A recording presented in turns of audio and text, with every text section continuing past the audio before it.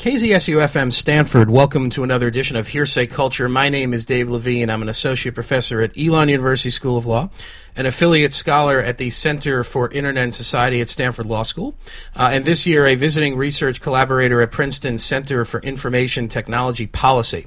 Today I'm very excited to have on what is a rather unusual array of guests, because normally I do one-on-one interviews which work well. I sometimes do two people on the phone, but rarely do I have three, and I could have had even four today. But I've got three guests today, the co-editors of the book The Turn to Infrastructure in Internet Governance. Joining us today are three of those four editors: Francesca Musiani, Derek Cogburn, and Laura DeNardis. Not joining us today, unfortunately, is the fourth editor, Nanette Levinson. This quarter on Hearsay Culture schedule has been heavily focused on what are best thought of as these underlying procedural, structural issues that in many ways drive all of the substantive outcomes of whatever it is we're talking about. Last week we had Michael Schudson from Columbia on talking about the right to know. Of course, the previous week Larry Lessig was on for the 10th anniversary show talking about campaign finance, a heavy procedural issue. And today we're going to talk about an issue which is critically important to how internet and really communication technologies operate, but is one that rarely gets the attention it deserves.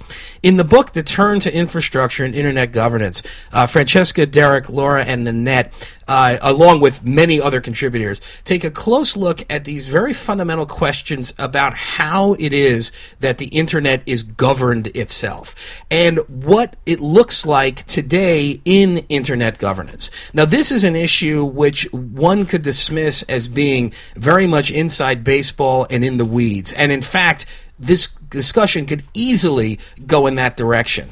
However, the broader implications of internet governance issues ranges from everything from who gets to decide where the internet is accessed, to who gets to decide what domain names will be allowed or not, who gets to decide where, in fact, information can be accessed and can't. And so in that sense, this is very much a fundamental question of governance itself. And the turn to infrastructure focuses on these very technical but important issues with regard to how that structure exists. We have had on the show over the last several years people like Mary Wong, who's now at ICANN. Of course, Laura was on about 6 years ago talking about one of her previous works in this very area. We were focusing on the domain name system, which we're going to talk about today as well. But we're going to dig deeper because of the range of wonderful guests we have today to focus on not just the structural issues, but particularly because the editors of the textbook made contributions in one of the areas in particular, which is this question of the politics of internet infrastructure and how that works. We're going to take a deep dive into those areas. Very importantly, the way the book is structured, but we're not going to focus as much on it, although will come up. There is an entire part on IP rights enforcement, and you might say, wait a minute, Levine, are you telling me you're not going to discuss IP on Hearsay Culture? And my response today is, yes, indeed. I am not going to focus there. Why? Because we have three guests who I think can talk about issues which don't get that kind of attention, that is, IP gets more attention, and that's where I think we should focus today.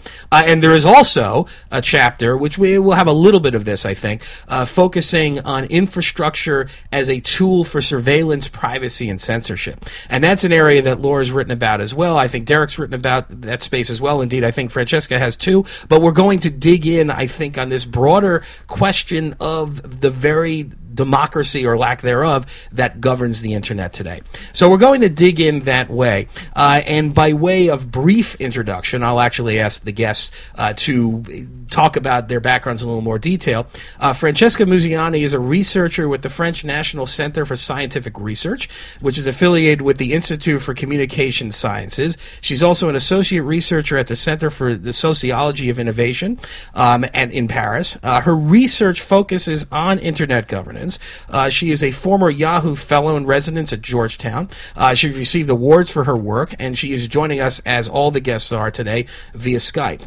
Laura DeNardis, for Hearsay Culture is remembering back a few years, is a scholar of Internet architecture and governance and a professor in the School of Communications at American University in Washington. She was previously on the show discussing her work on Internet governance. Her expertise has been featured in many media outlets. She's an affiliate fellow of the Yale Law School Information Society Project, which is where I met Laura. She previously served as its executive director. I am a huge fan of Yale ISP. Laura's successors, people like Margot Kaminsky and others, have done wonderful work in this space. She holds an AB in engineering science from Dartmouth, a master's from Cornell University, where I graduated from, although I was an ILR grad, and a PhD in science and technology from Virginia Tech. Also, and rounding out today, Derek Cogburn is a pioneer in the study of information communication technologies and is an associate professor in the School of International Service at American University. He also serves as executive director of the Institute on Disability and Public Policy and the Collaboration Laboratory. He is a founding steering committee member of the Global Internet Governance Academic Network and its former vice chair. He holds other professional titles as well. He is a heavily published author, and in fact, in 1995, he helped to found the Global Information Infrastructure Commission and became its executive director of its spin-off GIIC Africa. Again, not joining us today is American University's Nanette Levinson. I'm a huge fan of Americans' work in international trade, having worked professionally with many folks at American University Law School, and so I'm always excited to have on scholars from American University. Joining us via Skype today are our three guests. We are recording on April 29th, 2016. Francesca, Derek, and Laura, thank you for joining us today on Hearsay Culture. Thanks very much, Dave. It's great to be back on the show, and I first want to congratulate you for a decade on the air. Really incredible. Thank you so much. Yeah, I'm very excited. So, Laura, if you want to start off and kind of, I know you've been on the show in the past, but perhaps you could share a little bit more about your background, and Francesca as well, you know, why this book and why now? Certainly. Well, I'm an engineer, first and foremost. I started out my career doing information technology design. And what I learned fairly early on was that how technology is designed affects public policy in many different ways. It affects privacy. It affects our ability to speak. It affects how people with disabilities, for example, can get online. So I'm very interested in the politics of the underlying infrastructure. I study it from the standpoint of not only engineering, but also social science and law. You mentioned that I was at Yale Law School for quite a while, affiliated with the Yale Information Society Project. I've been very passionate about the issue of Internet governance for quite some time. I've written a number of books on this, including most recently The Global War for Internet Governance. I'm also currently very busy and very involved serving as the Director of Research for the Global Commission on Internet Governance. So I'm very embroiled in these issues. What is most interesting to me now is how the Internet is going from a communication network to a control network, where we have more things connected, more objects connected to the Internet than we do people. Wireless heart monitors, home alarm systems, weather sensors, cars, all of these kinds of things. And I'm particularly interested in the question of what are the prospects for individual rights and Internet freedom in that context. Francesca? Well, first of all, let me join in congratulations. And I'm really so happy to be on the show. So I'm a tenured researcher with the National Center for Scientific Research that, despite it being labeled as a center, is in fact a huge network of research units that parallels universities in France. I say it just because I expect most people on the audience may be unfamiliar with French academic subtleties. And so I am a scholar of Internet governance. I come from a mixed background. At the undergraduate level, I studied communication studies and some computer science. I went on to a master in international law, and my PhD is in sociology of technology, so science and technology studies. And the fil rouge of all this is actually the internet as a research subject, in the sense that I went and looked for the disciplinary tools that the internet as a research subject was prompting me to look for. And this is why I moved from initial studies of internet governance institutions, most notably the Internet Governance Forum, to the study of internet governance architectures and infrastructures. So technology as a means of governance more than a subject of governance.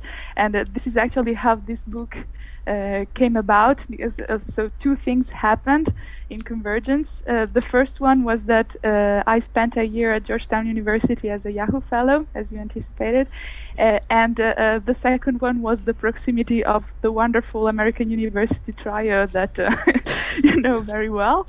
And in particular, I was extremely interested, and I saw a lot of affinities with Laura's work on an infrastructure-based theory of internet governance.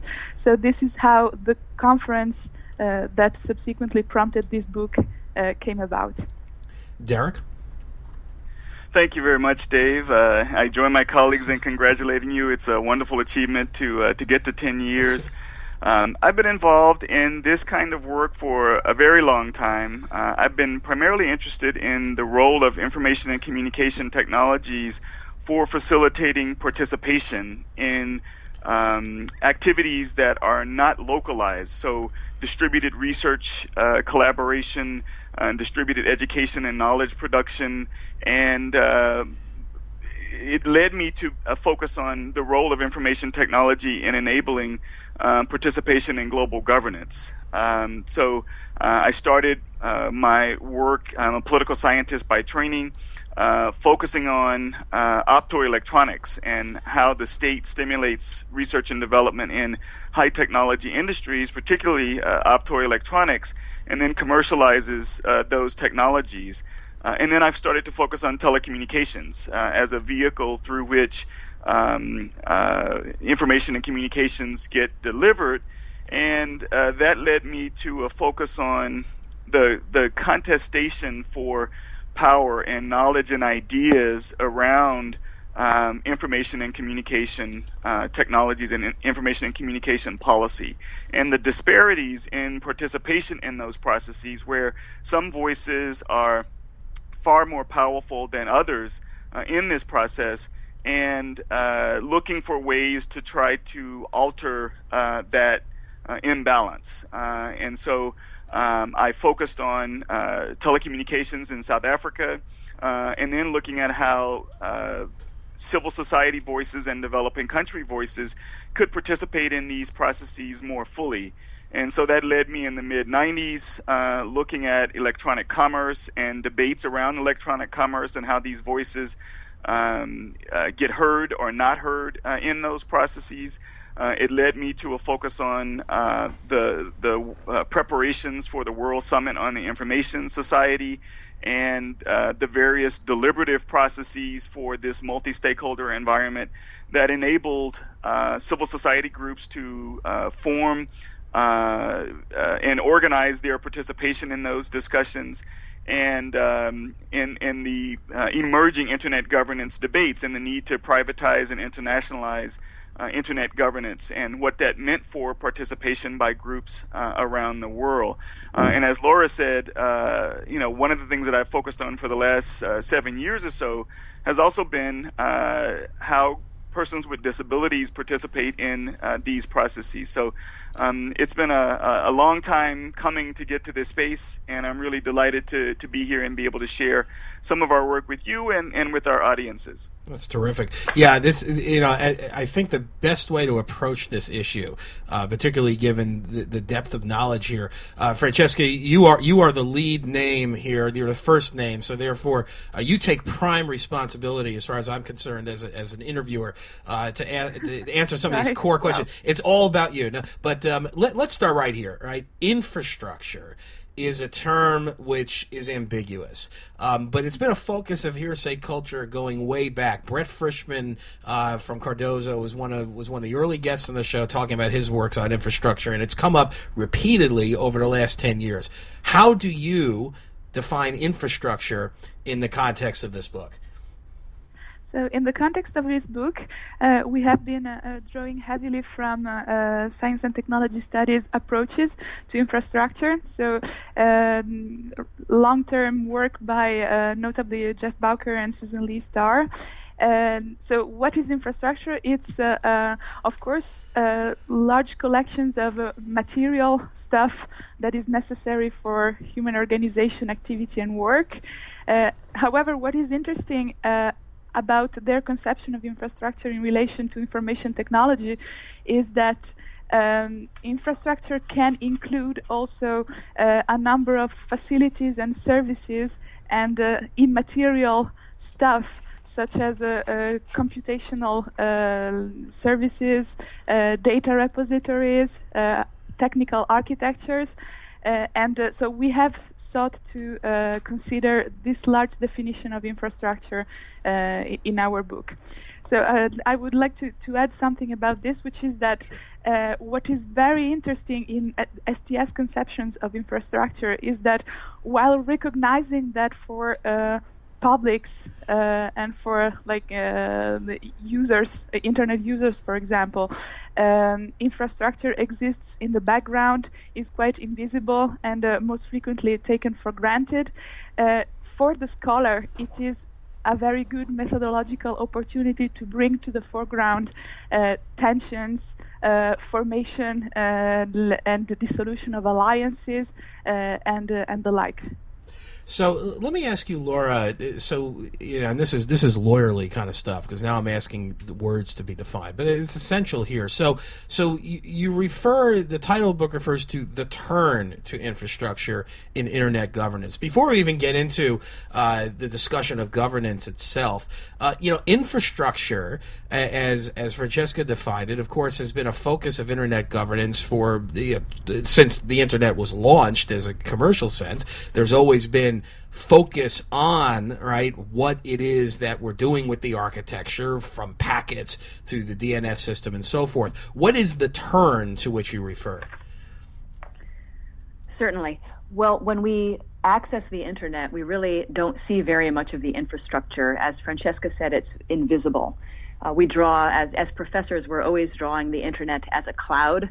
And obviously that's completely ridiculous because it includes so much behind the scenes: fiber optic cables, the domain name system that translates between internet addresses and between names. There's a lot happening behind the scenes. And what we address in our book is what we view as a destabilizing trend in internet governance. And that is how the infrastructure of the internet, mainly the unseen infrastructure, is being co-opted for purposes that have absolutely nothing to do with keeping the internet operational. So already the functions and tasks of internet governance are political and they make public interest decisions, but we also see this co-opting, this recognition that infrastructure can be used for many things. There's a long history of this, of course. No better example than the Egyptian government turning to private interconnection systems to cut off the internet. We also hear a lot about how governments use denial of service attacks to disrupt dissident voices, disrupt alternative media. And you said not to discuss intellectual property, but I have to here. Oh no, you don't. Yeah, I'm just not going to. But feel free. Go ahead. Yeah. Okay, yeah. Great. Law enforcement and large media content companies use infrastructure points of control to cut off access to those engaging in piracy. But what we're suggesting is that we have to extend this concept of all those things maybe could be called governance by infrastructure to the phenomenon of governance by tampering with internet infrastructure. So in other words, imposing technical or statutory requirements to modify the actual design of the internet or the internet's architecture, if you will, for purposes completely extraneous to keeping the internet operational. And we give a number of examples in our book. So, Derek, let me ask you before we get into this plumbing idea with regard to infrastructure, two more terms to define: civil society and stakeholder, which are essential in this governance structure that we're going to talk about. Right. Well, we can talk about stakeholder and an even more cumbersome word of multi-stakeholder or multi-stakeholderism really gets us into a space that is critical to understanding the internet governance ecosystem. So if we think about governance, we think about the participation of the governed in the process of that government or governance. So the idea of democratic participation, and one of the things that happens as the internet has become more pervasive in our lives, in how we live, how we work, how we play, more and more people are being drawn into these processes. They're using the internet.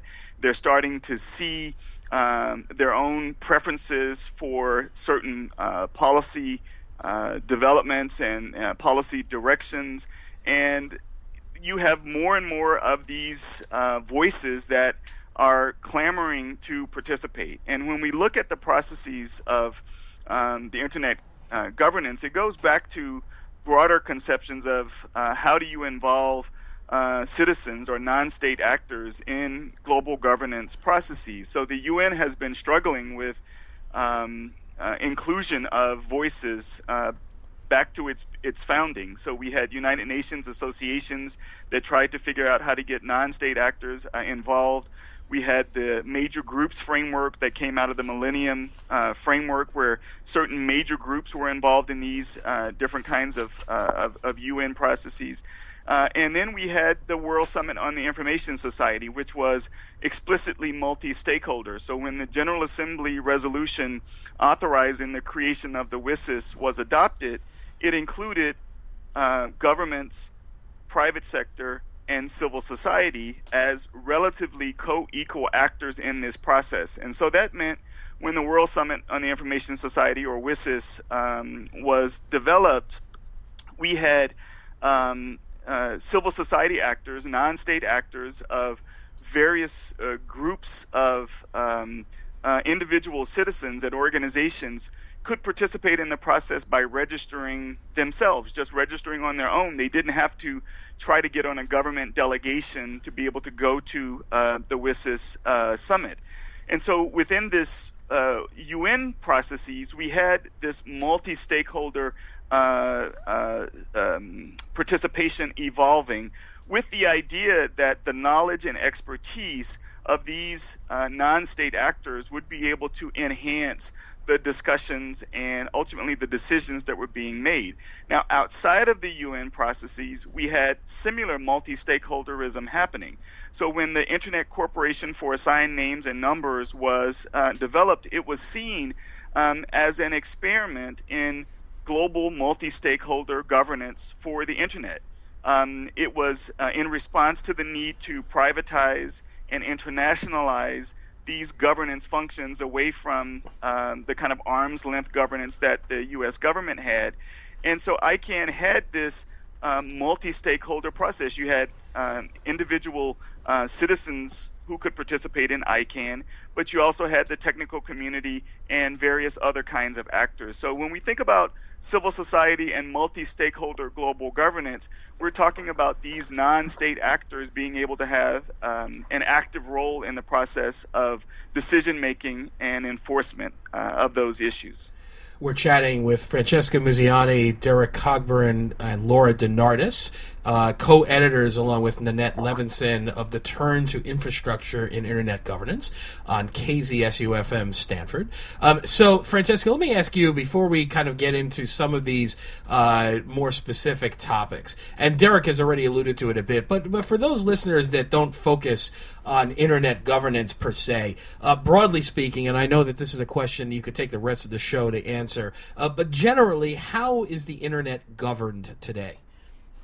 Okay, so the definition of internet governance I would argue, has evolved over the course of time, so have the inclusion of like what is considered internet governance. But anyway, generally speaking, we could say that it is the broader internet governance ecosystem includes stuff such as the administration of critical internet resources, the domain of cybersecurity, the policy, so the regulation about what information intermediaries can do and cannot do, intellectual property rights enforcement. So perhaps we'll go back to talking to the architectural based one more specifically, but overall the enforcement of such rights, all the galaxy of internet standardization around core protocols, for example. So let me ask you this, and maybe I'll stay with you for a moment, Francesca, on this point. So, as I alluded to in my introduction, right, when you start getting to structural issues and procedural issues, people often will tune out because it's not viewed as substantive. And you, in fact, have written that the infrastructure issues about which you and your co-authors and co-editors have written is kind of like peer-to-peer, the now well-known way for individual computers to communicate with each other, in the sense that it's the plumbing of the internet and no one cares about plumbing. Tell us a bit more about that observation and whether you think, in light of the increasing understanding of infrastructure and really kind of the presence of infrastructure in internet users' lives, whether that has changed. Yes, so this caring about the plumbing thing is actually a quasi-citation from Dan Bricklin, who was a pioneer of founding VisiCalc. So what had talked to me about this citation about him was in the early stages of my thesis, which was about decentralized internet services. And so he was basically saying peer-to-peer is plumbing and no one cares about plumbing. I think that this was very true for internet users, like appropriation of peer-to-peer, in the sense that what it mattered for them was that peer-to-peer was able to get musical and video files to them in a very rapid and efficient manner, and they didn't really care what was behind the scenes to do so. I think that what is happening now in terms of recognizing the role of infrastructure in internet governance is that we are facing a pretty unique moment, because even if it's not become a topic of everyday discussion, it is being increasingly recognized, not just by specialists, but by citizens, by some citizens are organized in some kind of form, possibly, but still increasingly recognized. There are things that speak to citizens, for example, the right to be forgotten, or some censorship measures that are conducted via infrastructure and via intermediaries' decision about this infrastructure. So I would say that we are on an upgoing trend in terms of recognition of the plumbing as a governance tool. If Laura, I could make one addition to that might resonate with some of your listeners in the United States, and Laura, I'd be interested to hear your thoughts about this as well.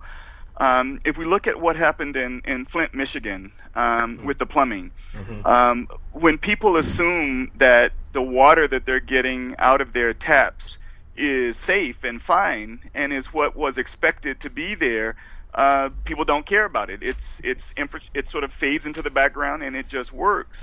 But what happened in Flint is when a political decision was made to switch from one water system to another, that then led to the corrosion of the plumbing and increased lead levels in houses, then there became a concern with the plumbing. And I think in some ways this helps us to understand political decisions or even corporate decisions that can be made about the infrastructure of the internet that can then start to have a tremendous impact on what we consume.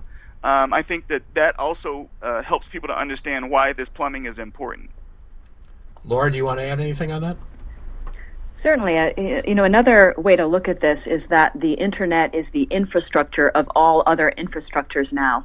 There's really no economic sector, no part of social life that is not completely dependent upon the internet.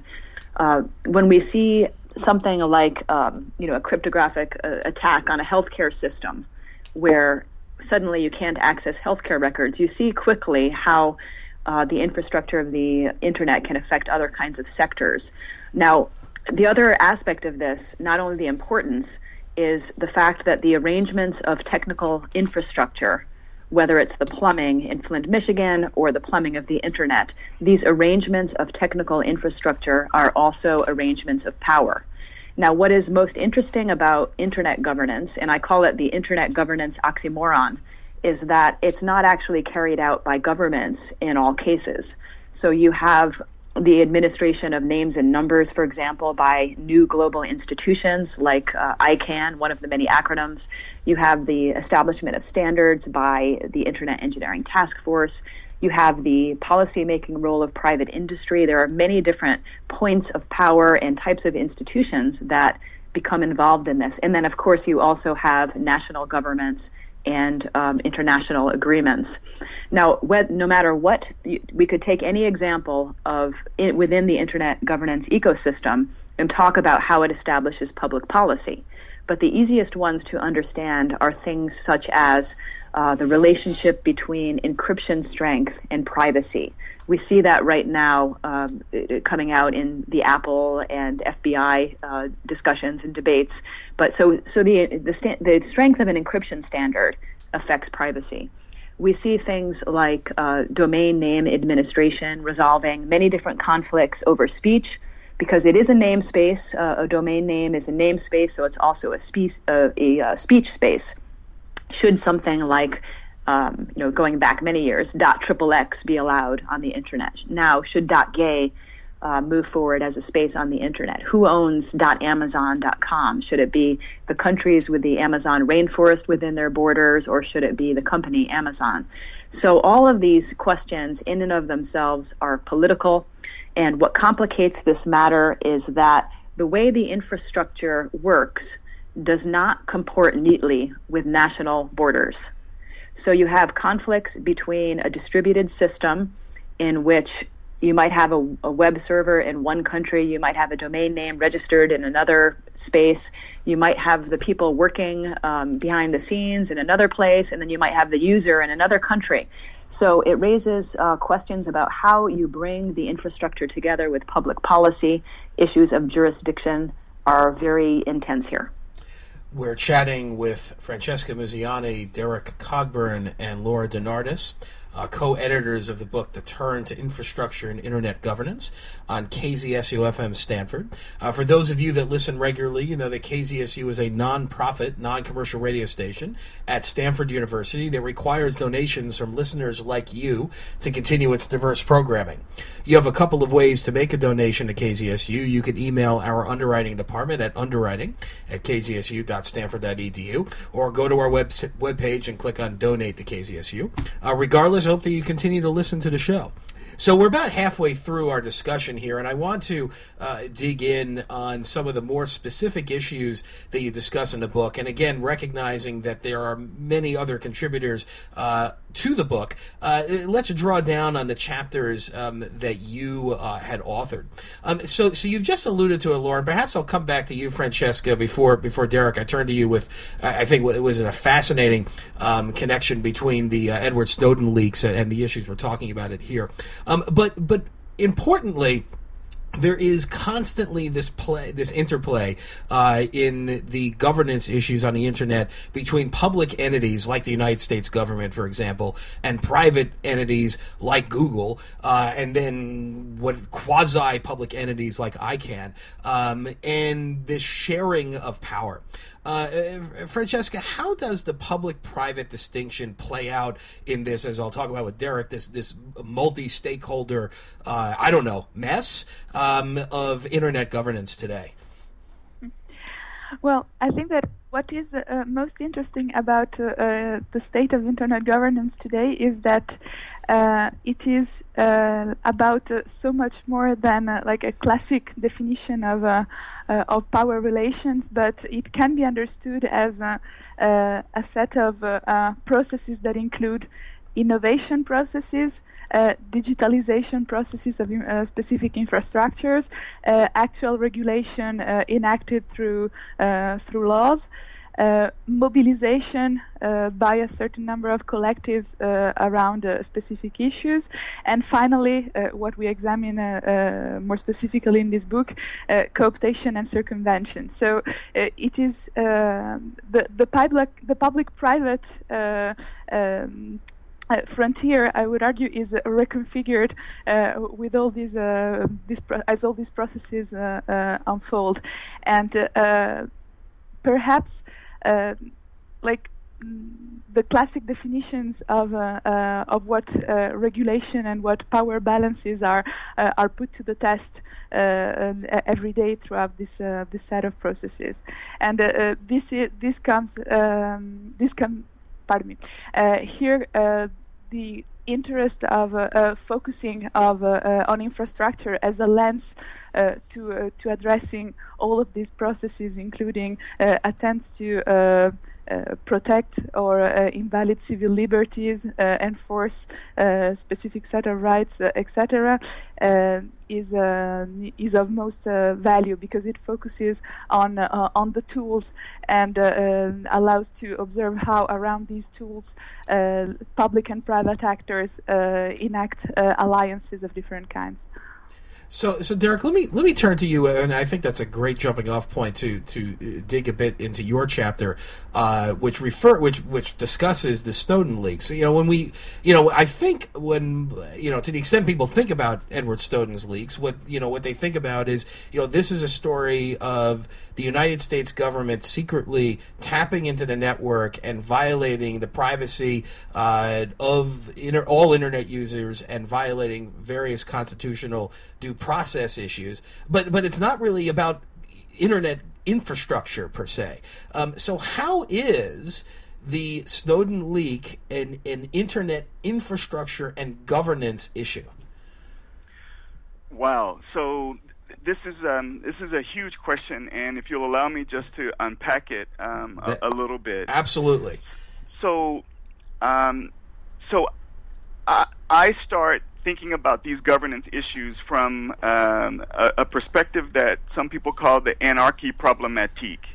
So you have a world system that's made up of sovereign and equal nation states, and yet you have issues that are transnational in scope that need to be governed. And as Laura said earlier, people sometimes take for granted the fact that it just works, that you pick up your smartphone or your tablet and you can reach somebody in other parts of the world. So there are a number of issues that are transnational in scope. Telecommunications is where I started focusing on these issues, but there's pollution, there's human trafficking, there are all these issues that are transnational in scope that need to be governed in some way. And so international regime theory is one of the ways that we understand how these issues can be governed. And Krasner talked about the idea of a convergence of expectations of actors around principles, norms, and values in this particular area of international affairs. And so when the calls for the privatization and internationalization of the Internet started in the early 90s and mid 90s, the world was starting to use the Internet and the access to the Internet for its own needs. So citizens around the world, countries around the world were starting to need access to the Internet, and even though it was born in the United States, there were calls to privatize those functions and internationalize them. And ICANN was founded as in response in some ways to those calls.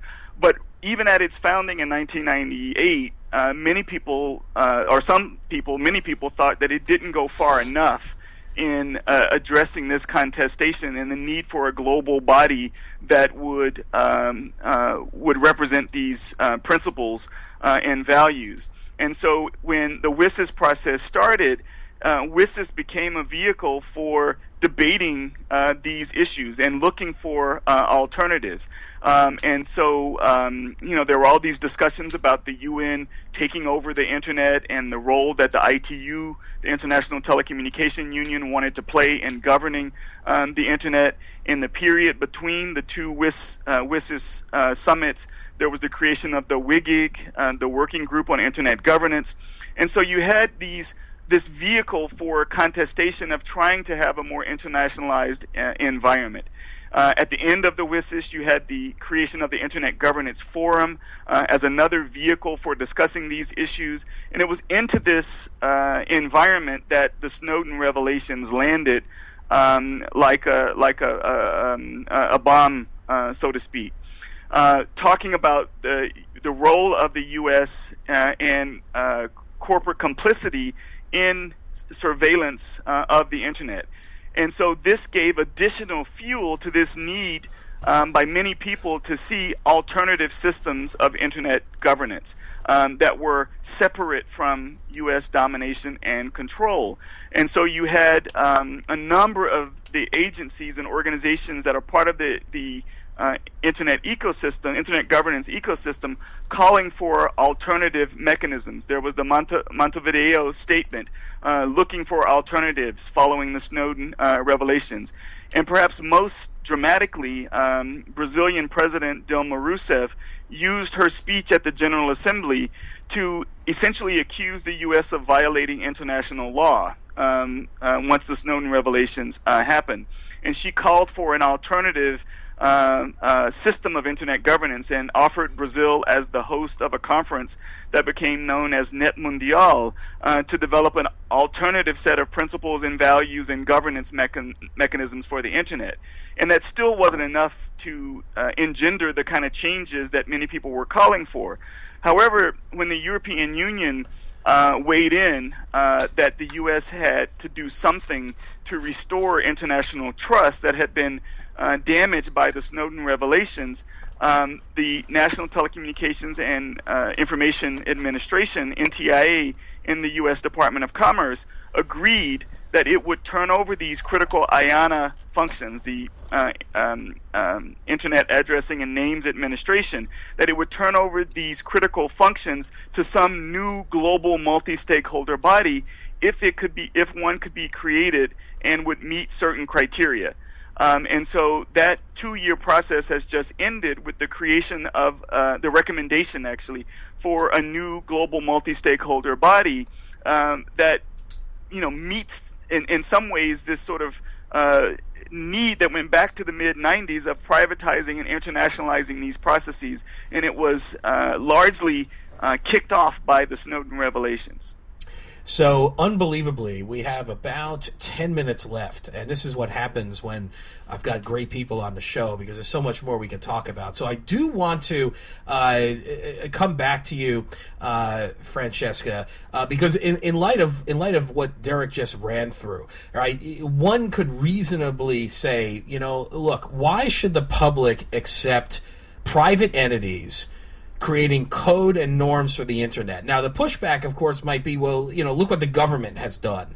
The NSA was obviously not forthcoming in what it was up to, and to the extent that you've got private entities complicit in the NSA's activities, there's a governance problem. So what's your response to a pushback that says these private entities shouldn't be governing the internet? And by the way, just to be clear, let's throw ICANN into that mix. What's the response?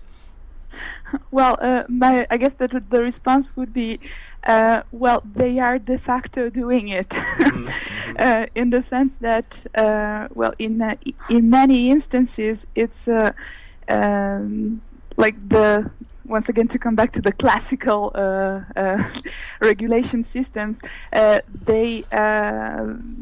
they are not like the primary regulation system just because they end up not being the most efficient or effective, or simply because one private actor that is holding a monopoly or quasi-monopoly hold on a specific sector of the internet is simply imposing its way of seeing the world, or at least a specific portion of it.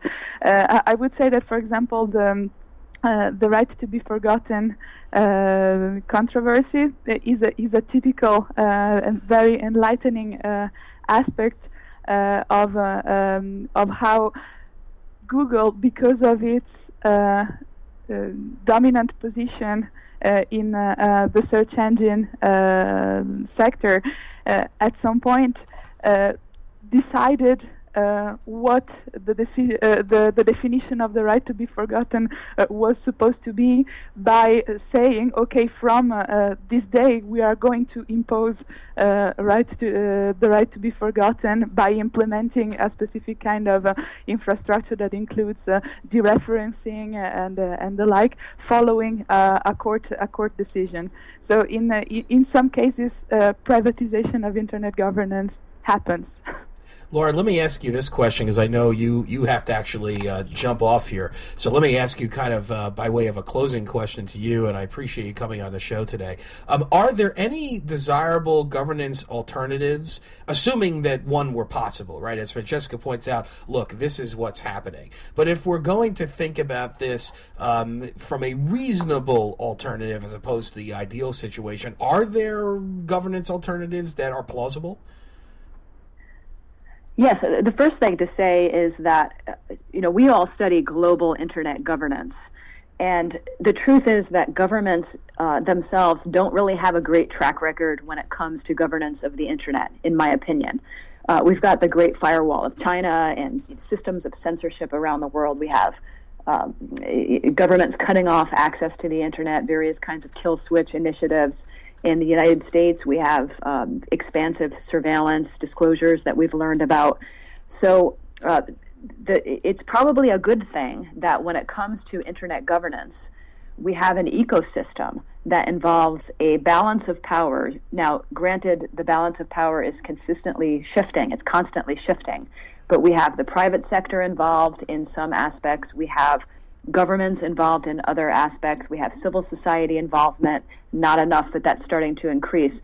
So this balance of powers is usually called multi-stakeholder governance. Now, that being said, when you have an institution that is primarily made up of the private sector, the big question, and I think this is what you're driving at, is what is the ideal procedural arrangement to have legitimacy for a private entity making decisions that have such sweeping public interest implications for privacy and civil liberties and innovation policy. That's right. I would point to an example of what is working well. And I would say what's working well is the Internet Engineering Task Force. This is one of many standard-setting bodies. They establish the blueprints or protocols, if you will, for how to exchange information in an interoperable way over the Internet. They have certain procedures, such as allowing anyone to participate. They have, coming back to intellectual property rights again, they have, they generally have open standards in the sense that they're not bogged down by a lot of royalty-bearing standards. And then the result is that they're open in implementation so that there are multiple competing services that come out or products that come out of this. So having that openness in participation and the openness in that the sense that you could actually look at the document and read it, that provides a certain sense of accountability and transparency that does not exist in other areas of internet governance. So it's a much longer, we could spend a whole show just talking about the legitimacy issue and jurisdiction questions, but I would use that as an example of where you can find legitimacy for the highly privatized areas. Laura DeNardis, co-editor of the Turn Infrastructure and Internet Governance. We're not done yet with the show, but I know you have to run, so I want to thank you for being on the show today. And, of course, I'm a fan of your work, and I look forward to chatting with you in the future. Thank you very much, Dave. Sure. So Derek, let me turn back to you, and we have about, like I said, about 5-6 minutes left. And let me ask kind of this broad question before we get to, in closing, the suggested research agenda going forward. The political process being what it is, at least in the United States, particularly as we're recording on April 29, 2016, we're in a primary season for the presidency, which most commentators view as both insane and utterly unpredictable. And it would seem like internet governance, of course, not subject to the many vagaries of U.S. electoral politics, might be immune from that kind of unpredictability and almost, and scarily, instability. But you have referred to governance on the internet as being fragmented. And so my question is, and again, this is what I call the unfair portion of the show, in the sense that now you have less time to answer the questions. How is that governance fragmented? And is that fragmentation a bad thing? Well, since we're rushing, let me address it still in two ways. So there are two ways to think about fragmentation. One is potential fragmentation, which are discussions that are happening around the world by some people in terms of creating alternative internet structures, which would have far more limited reach. There are some technological potential limitations, there are some economic limitations, and there are some policy-oriented limitations that could fragment the internet and reduce its functionality that we have now by this sort of globally ubiquitous internet. But in terms of the national debates and discussions, there's an issue that I think is pretty important for us to just highlight, and it is what happens with the next steps with the recommendations from the IANA Transition Committee. So there have been hearings that have been held on Capitol Hill, and the question is, how does this right, or how does this role that the U.S. has played historically get turned over? Can it be turned over to some new global function? And Senator Cruz has been arguing that it is not appropriate for the U.S. to turn over this resource, and that it's actually he's been arguing that it's not possible. And I think, luckily, I think the broader consensus is that it is possible for the U.S. to turn these functions over to this new body that, according to most responses, does meet the requirements that NTIA put forward. Francesca, let me close with you on this. At the end of the book, there's a wonderful coda, if you will, with suggestions for a research agenda on this issue. And given that there are a lot of academics and other folks in the research community who listen to the show, what is that research agenda? Where should scholars and others be going to build upon your work? Well, so we at the end of this book we point out to the need of further research about the implications of this turn to infrastructure in internet governance, in the sense that, and this is something we have not touched upon yet during this show, like tampering with internet infrastructure comes at a cost, so to speak. So it has implications for both the stability and the security of the internet, because if we take bits and bytes of infrastructure and we have them do stuff they were not meant to do in the beginning, they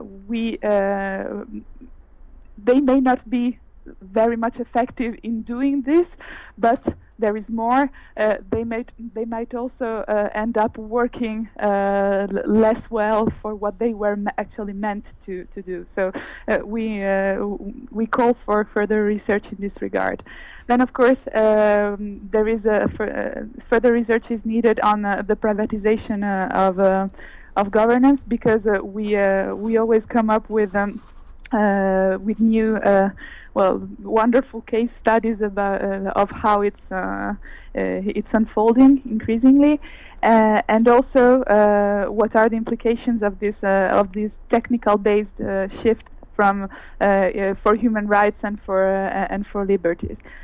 So I would also like to say that there is a need for assessing methodologies in internet governance, and perhaps I will leave Derek to say more about what our next project is. Yes, please, Sure, Derek, go sure. ahead. Yeah. It would be my pleasure. So let me end with that, Francesca. Let me say a little bit about a few areas that I see as important and that I'm personally working on. So I'm very interested in this question of power imbalance in the debates around global governance and looking for ways to enhance voices in those processes, diverse voices in those processes. So some of the work that I'm doing and the monograph that I'm working on is looking at transnational advocacy networks around global governance and around internet governance in particular. And so how this whole process has stimulated networks of civil society organizations and multi-stakeholder actors who are looking for ways to enhance their ability through knowledge and access and networks to have an impact on this process. And so I'm really excited about that. Related to that is work that I'm doing on big data analytics and text mining. Something that Laura said earlier is that these processes that use open systems that allow us to peek into the debates and the discussions that are going on become rich sources of data for us that are challenging for some scholars because they may not have the training in how to analyze large-scale text-based data sets. But we have tremendous text-based resources from RFCs that are coming out of the IETF, from transcripts of IGF meetings, and transcripts of broader debates and discussions, email archives. All of this becomes data for us if we understand text mining approaches. And so we here at American University have launched our Internet Governance Lab that Laura, Nanette, and I are co-directors of, and Francesca is an affiliated faculty member of, and we have a desk for you, Francesca, whenever you come here to Washington. But we want to, the four of us are working together on a new edited volume on research methodologies in internet governance, and really trying to understand what are the range of technical and social science methodologies that help shed light on different questions of internet governance and what kind of answers can come out of using these different methodologies. So this is our next collaborative co-authored project, and one of the many things that the Internet Governance Lab will be involved in, particularly as part of our provost, Scott Bass's initiative for what he calls AU 2030, and sort of looking towards the future and what are big interdisciplinary problems that American University and our scholars and our broader network of collaborators should be focused on, Dave. Francesca Muzziani, Derek Cogburn, previously joining us, Laura DeNardis, the co-editors, along with Nanette Levinson, of the Turn to Infrastructure and Internet Governance. Thank you for being on the show today. This book is, I think, a really important contribution to an underexplored and critical area in how we understand communication technology broadly. I look forward to chatting with you in the future. Best of luck as you engage in these new and exciting projects, and thank you for joining us today on Hearsay Culture. Thank you so much, Dave. So rounding out this quarter and coming up next week will be Professor Paul Ringel of High Point University, author of Commercializing Childhood. Professor Neil Natano will follow, of UCLA Law, author of From Maimonides to Microsoft, The Jewish Law of Copyright Since the Birth of Print. And rounding out this quarter, Professor Missy Cummings of Duke University's Department of Mechanical Engineering and Materials Science and director of Duke's Humans and Autonomy Lab on autonomous automobiles. As always, you have an number of ways to listen to Hearsay Culture. You can listen 2 p.m. Pacific time at kzsulive.stanford.edu on Fridays. You can also get the show via podcast by going to the Center for Internet and Society's webpage, or to the iTunes engine for CIS, or to hearsayculture.com, where you can get all of the previous 250-odd shows. As always, I welcome your comments, suggestions, and feedback on the contact form or at dave@hearsayculture.com. Thank you for joining me today on the show. Please stay tuned to KZSU for more diverse programming, and have a great day.